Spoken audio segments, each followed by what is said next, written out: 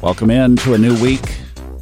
Thank goodness we got rid of that eclipse energy. Okay, I stand corrected. I've got my hat in my hand this morning. Hi, everybody. Thomas Miller on the Fun Astrology Podcast. Glad you have stopped by. It is Monday, June 8th, and we gotta do a little Monday morning quarterbacking of Friday's eclipse because, wow. Yeah, the last time we were together, I was scratching my head wondering if this whole eclipse energy thing, like what is it? How much? Now, I will say, I think Friday was pretty benign, but Saturday was the square between the Sun and Mars, and that was when I felt it more. I don't know about you, whether Friday was more amplified or was Saturday more amplified, but Saturday was the square Sun-Mars, and boy, that's when I really felt that, and I took a big step back, recognized it for what it was, and knew that we were in the backwash of the eclipse, and just rode it out. But I mean, it was punchy. There's no doubt. It was spiky energy for me. So, yes, the Mars-Sun square. But you know what was really impressive is how this thing unfolded around the world. Because definitely the protests that have been underway, and very eclipse-like, by the way, they spread around the world. And I think that's great. I mean, people are expressing their voices. Their voices are being heard, regardless of what side of the issue you're on.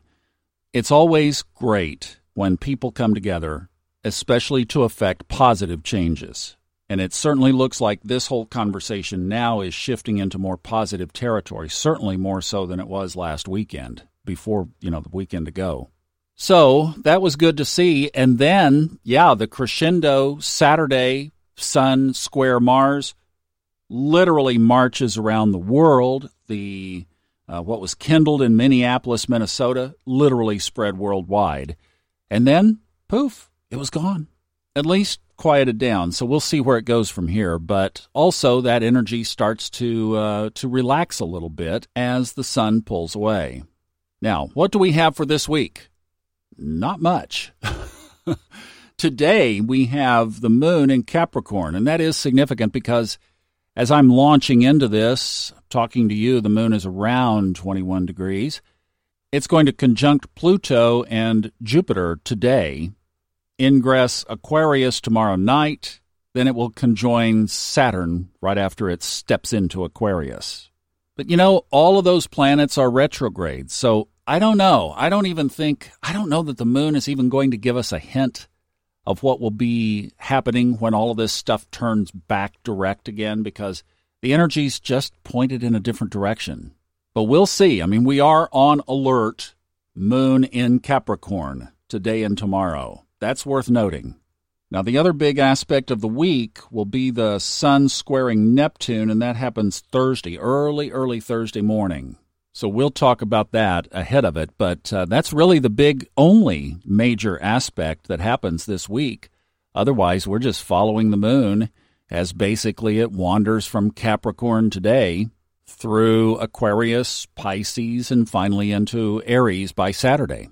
So I think with that, let's just keep this one short because we haven't had short ones for a while. So let's just use the quiet to be quiet. And this would be a great time to do some reflecting and some pausing. So I would say zen in and just go inside and reflect on everything that's been going on and use this quiet week as a reprieve. Do some journaling and some meditating. Be a good one for it. I guess I'll check in tomorrow. Should I check in tomorrow or should I get a day pass until Wednesday? You know what? We just talked about it. There's absolutely nothing that will change tomorrow. So let's take a day pass. I'll see you guys on Wednesday, all right? Have a good one. We'll talk then. Bye-bye.